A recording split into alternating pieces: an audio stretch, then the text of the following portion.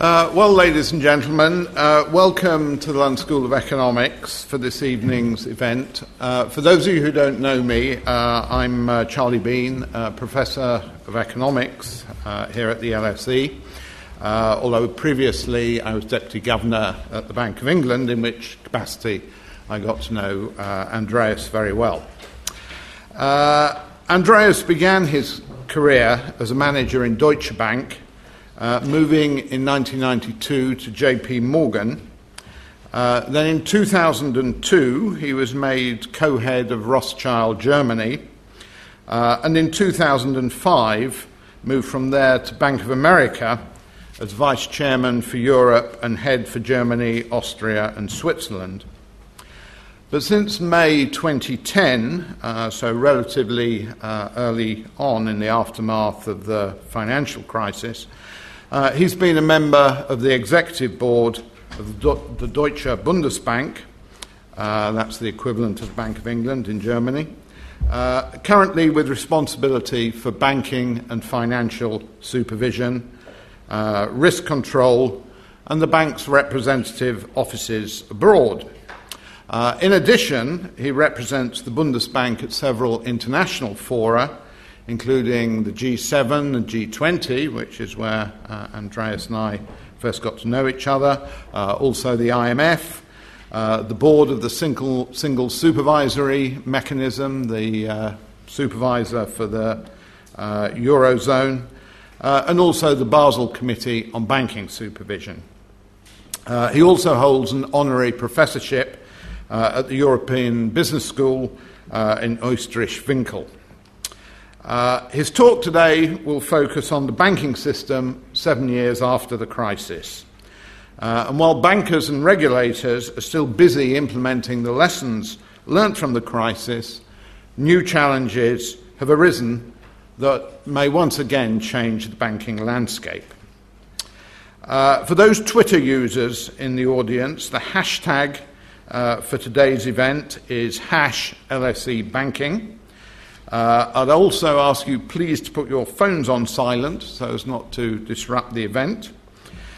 This evening's event is being recorded and will hopefully be made available as a podcast, assuming there aren't any unforeseen technical difficulties. And as usual, after the lecture, there'll be a chance for you to put your own questions to Dr. Dombrett. But will you now join me in welcoming to LSE to deliver his lecture tonight entitled Shaken But Not Stirred, The Banking System 7 Years After the Crisis.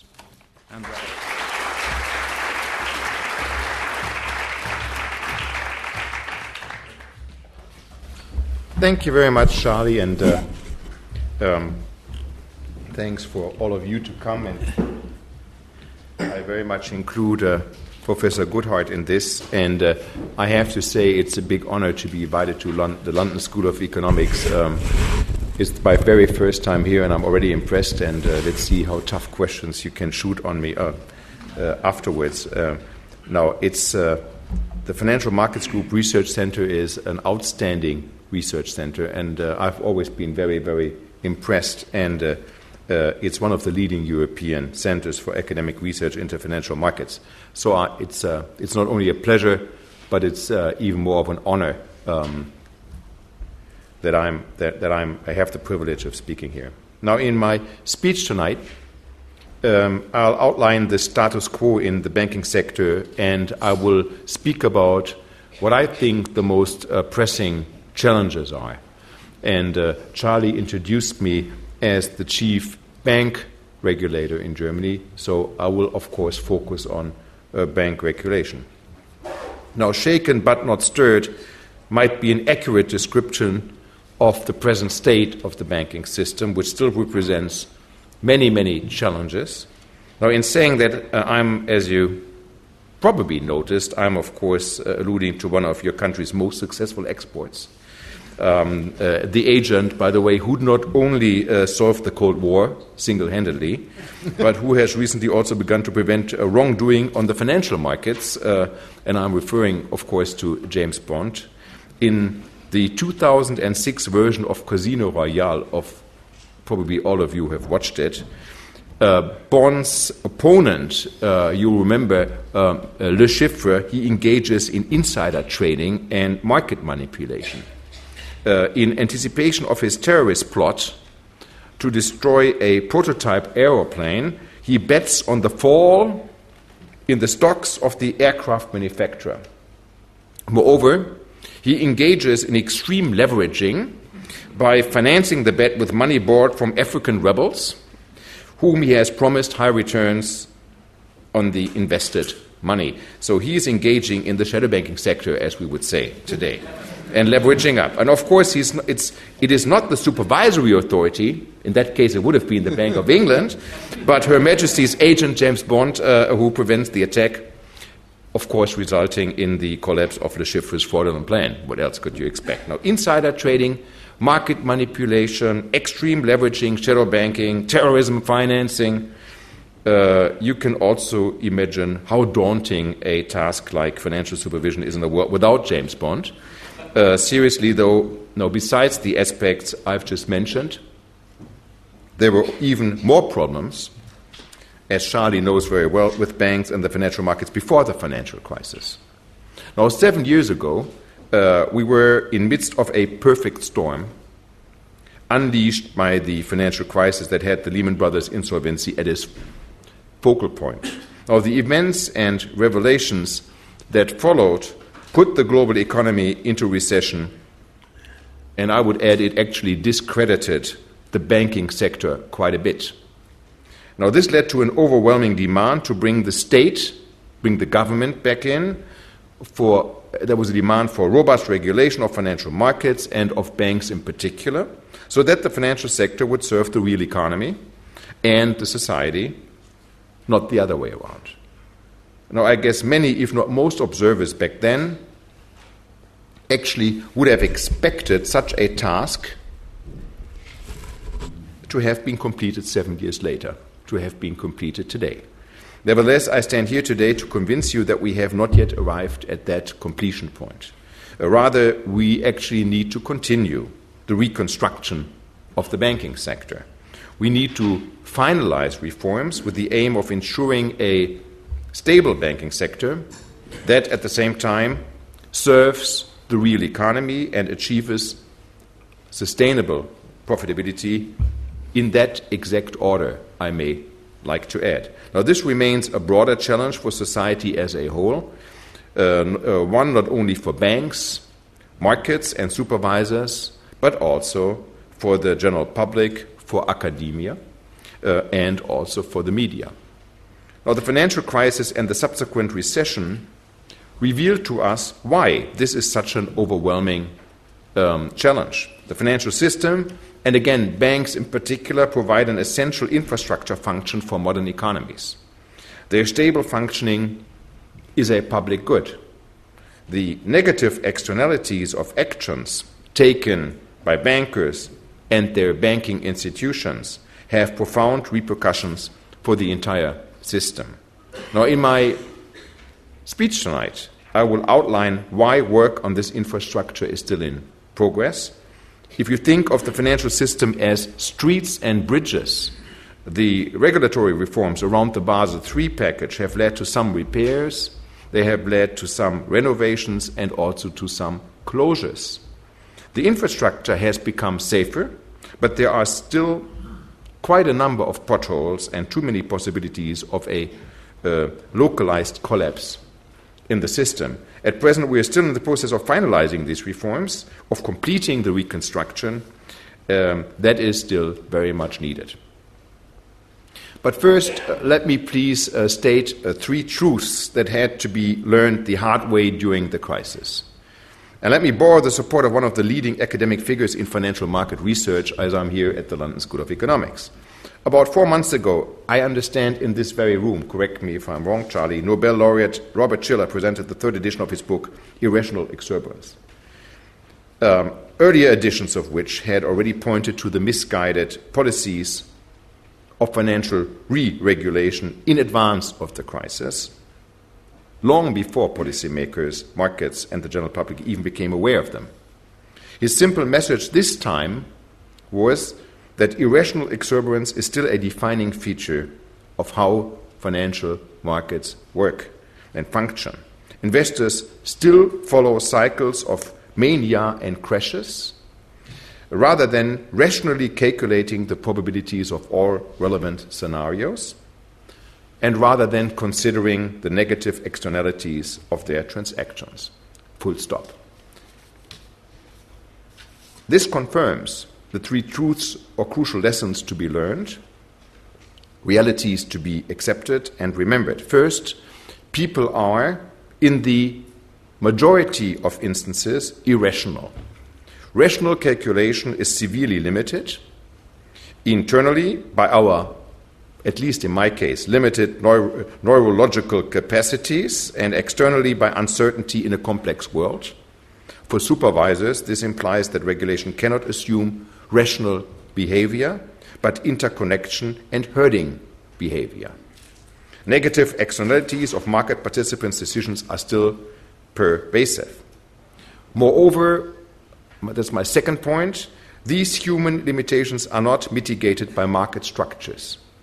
If anything, blind faith in unregulated markets has made a herding behavior worse. Markets are not self-regulating entities, but socially constructed institutions that do need publicly enforced rules. And the third truth is that banks, supervisors, and policymakers neglected these insights and failed in providing a stable financial system that serves the real economy. So when we discuss the consequences and further course of regulatory reform, we should always keep these simple but rather inconvenient truths in mind. Now, what helps the purpose is to remember the costs of the crisis. Combining the direct costs of stabilizing the financial system with the cost of foregone production due to underutilized economic capacity, the global costs are rather huge and very significant. When we carry out cost-benefit analysis of the regulatory measures, we should remember the enormous amount of tax money spent on bank bailouts. Now, this experience and the fact that regulatory failure was one of the key causes of the financial crisis put pressure on policymakers and supervisors to revamp the regulatory framework. And the Basel Committee on Banking Supervision, the Financial Stability Board, which is led by the Governor of the Bank of England, and other standard-setting bodies have paved the way for this reform. I will come to some elements of this later, but most importantly, the Basel Committee devised the Basel III framework with enhanced capital requirement rules, as you know, a leverage ratio, new liquidity regulations, new macroprudential instruments, and several further elements. Now, in the European Union, these rules have been translated into the Capital Requirements Regulation, the CRR, and the Capital Requirements Directive 4. Moreover, in the euro area, we have created the Banking Union, which will have its first birthday on the 4th of November of this year with a single supervisory mechanism, Charlie mentioned it, and a single resolution mechanism coming into place and into force on the beginning of next year. And the reforms, I would argue, have actually worked. They have played a considerable part in stabilizing the banking sector. Between 2008 and 2014, European banks have shrunk their balance sheets by 20% and have increased their capital ratios by 5 percentage points, from less than 9% to around 14%, where the latter has been achieved through reduced volumes of risk-weighted assets as well as increases in own funds. As a result, most balance sheets have been reduced and refinancing has become more sustainable for banks. Now, against this backdrop, and as memory of the crisis fades, some have begun to argue that further regulatory reforms are no longer necessary and that the reforms are choking the only recently restarted engine of growth. Stop any further action on regulation. But let me be very clear.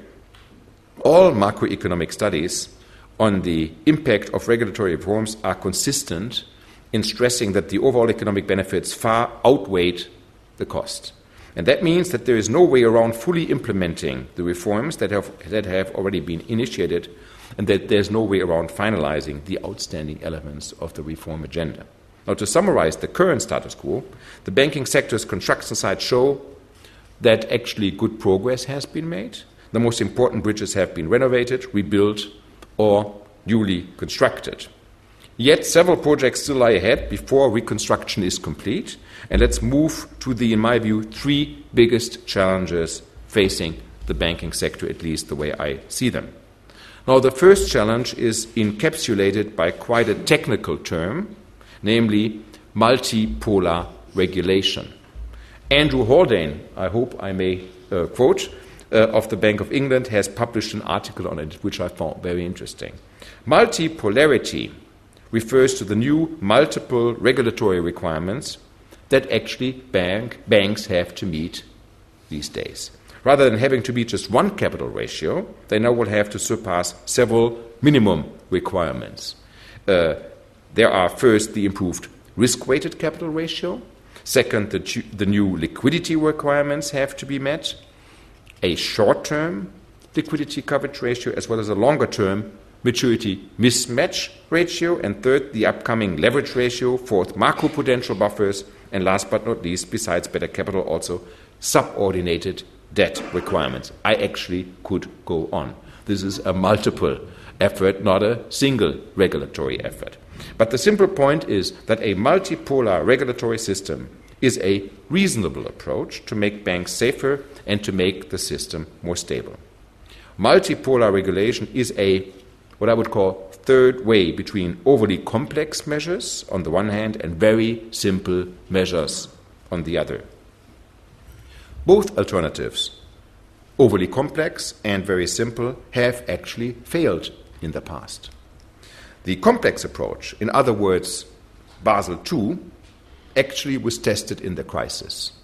The crisis and the rather poor performance of internal market risk models as a basis for calculating regulatory capital requirements have made sole reliance on such an approach, I would argue, impossible. And the simple approach, on the other hand, proved to not be entirely adequate either. The Basel I capital ratio of 1988, which was such a simple figure if you think about it, was rendered useless through regulatory arbitrage.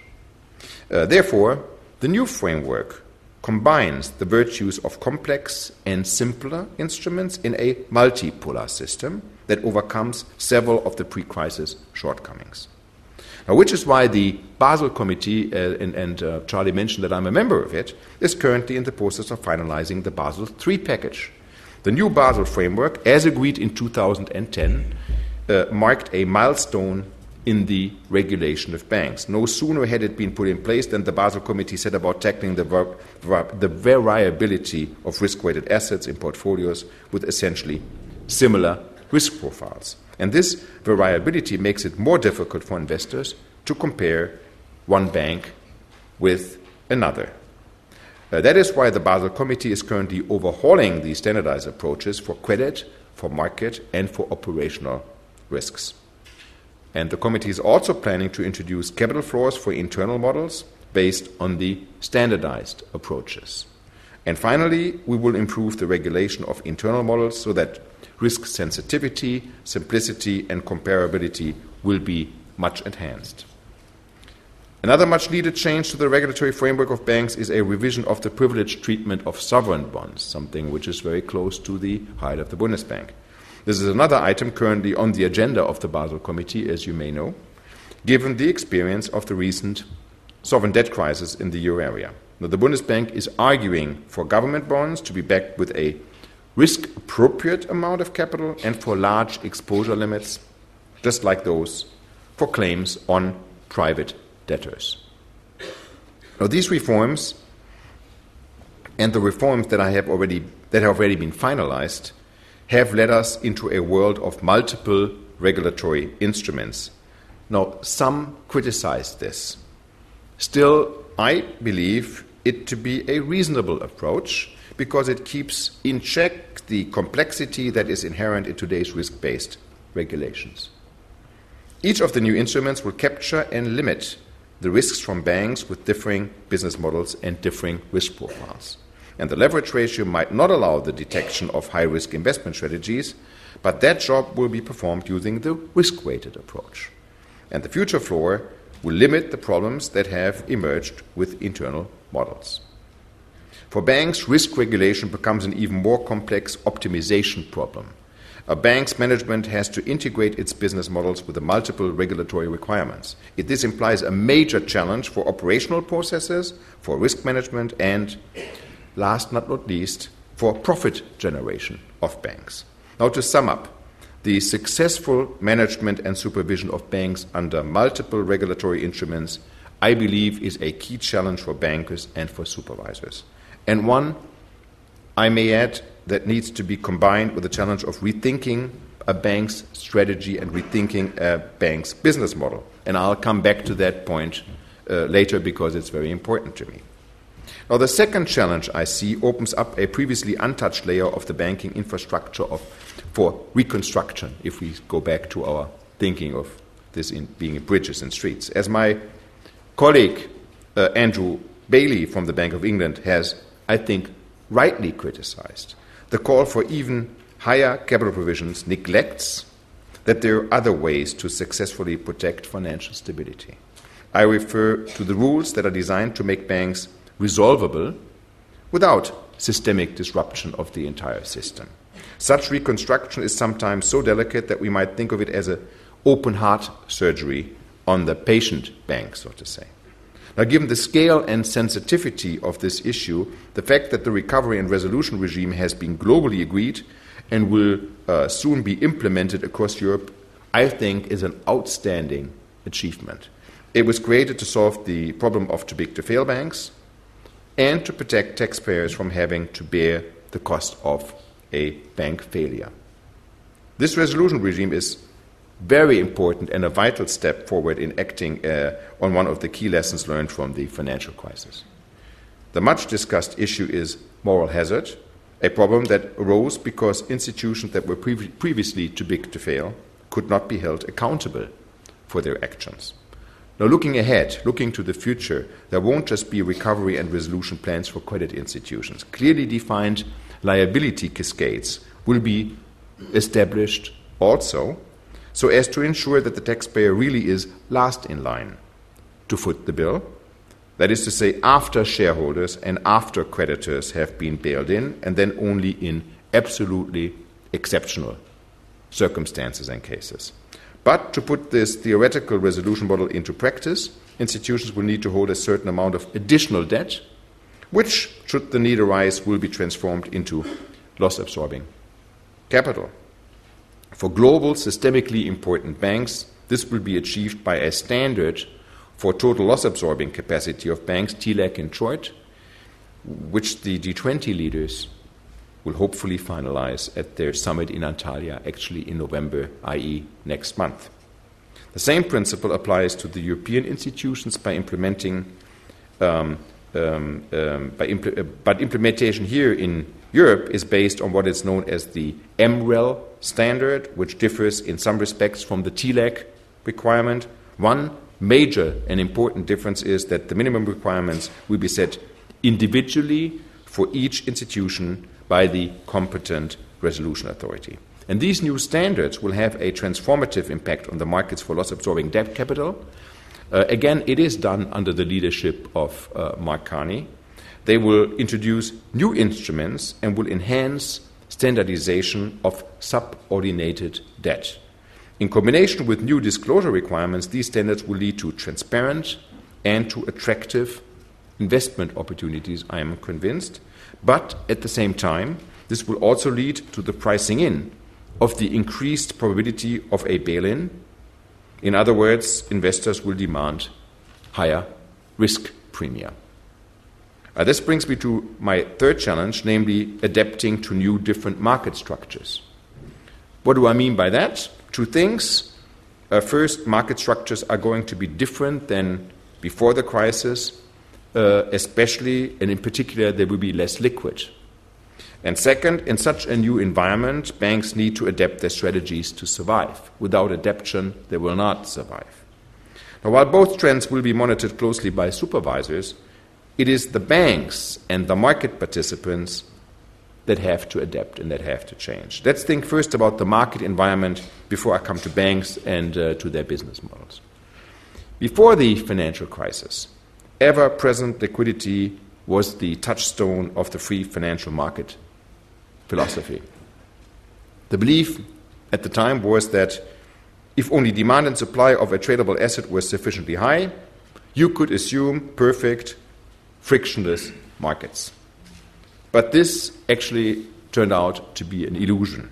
Rather, the pre-crisis liquid market structure resulted in interconnectivity and the well-established problems of too big, too interconnected to fail, and too many to fail. Moreover, this liquidity supported unsustainable trading strategies, and it also supported short-termism. Now, in the post-crisis environment, in which tougher regulation is one element, as we all know, we have witnessed several new dynamics resulting from changing market structures. Particular attention has been paid to extreme, unexpected price movements that seem to have come actually from nowhere. The incident which received the most attention was probably the so-called flash crash of 2010. On May 6 of 2010, investors were stunned, including myself, I have to say, when the Dow Jones plunged almost 6% before recovering, and all of that in 20 minutes.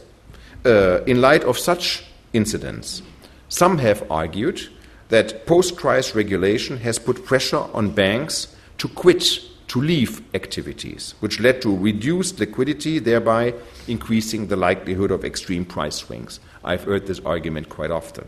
Now, this logic provides the basis for some people's demand for a redesign of regulation. Regulators are carefully now monitoring the micro and macro-prudential implications of the reforms. However, any analysis and recommendation would have to recognize that a reduction in the trading activity of banks was a genuine intention of the post-crisis reforms. We therefore need to weigh up concerns about liquidity against reduced trading activities. And to put it bluntly, yes, markets are going to be less conducive for the generation of quick profits, but that was what was intended by the reforms. What we very much need are informed and committed investors, not short-termism. And this will actually then strengthen stability. But that is also why banks need to adapt to the new environment, because there is a new environment. While the banking sector has been shaken, business models have not been stirred. That is, only few have been overhauled. Only few business models have been overhauled.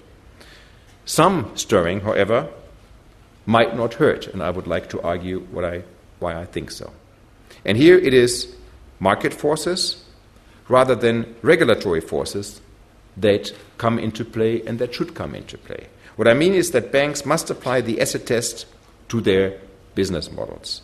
Especially European banks are lagging behind in redirecting their strategies. Against the backdrop of changed market structures in a low interest rate environment, which is in all likelihood here to stay, I have to say, in the Eurozone for sure, banks must urgently rethink their strategies to survive. I cannot emphasize enough how pressing it is for banks to assess and to adapt their business models. But let me also stress that it's not the task of supervisors to intervene in the strategic orientation of banks. The supervisors, we have a public mandate to put a stop to imprudent activity with the aim of securing a stable banking sector that serves the real economy. Therefore, we tax and limit negative externalities. For example, in addition to what I've already discussed, legislation and regulation of banking structural reforms, also known as ring fencing, is underway in the United States, here in the UK, and in the European Union. The regulations will ring fence those segments of banks that deserve particular protection, in particular, of course, deposits. And this is designed to internalize negative externalities and reduce moral hazard.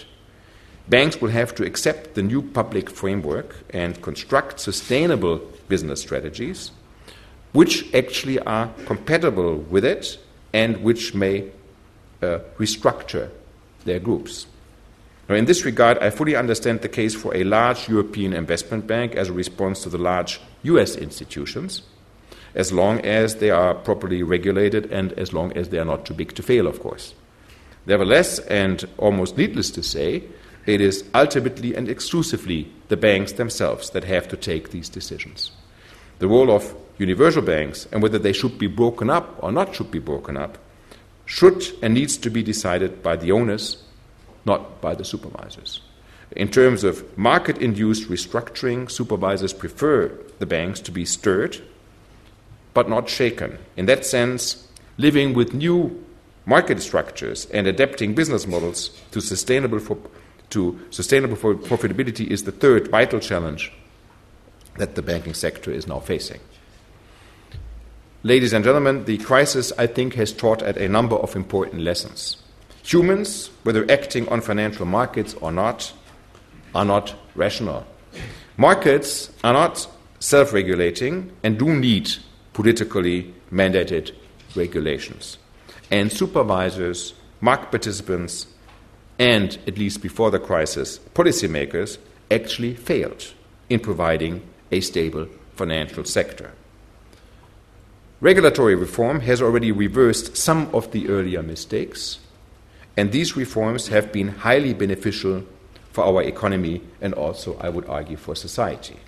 Completing these reforms will continue to be a demanding task for markets and for supervisors alike. But there is no viable alternative to completing these reforms. In Casino Royale, when asked if he wants his vodka martini shaken or stirred, Daniel Craig, alias James Bond, replies, "I don't give a damn." Well, actually, I do. The banking sector has been shaken by the financial crisis, but not stirred by the markets, at least not sufficiently. We cannot leave it solely to 007 to track down the bad guys. Bankers and regulators both still have to do a lot to finish the reconstruction of the banking sector. Ladies and gentlemen, that concludes my speech. Thank you very much for your attention. I'm looking forward to a good discussion, and for those who missed it, the new James Bond was released on Monday.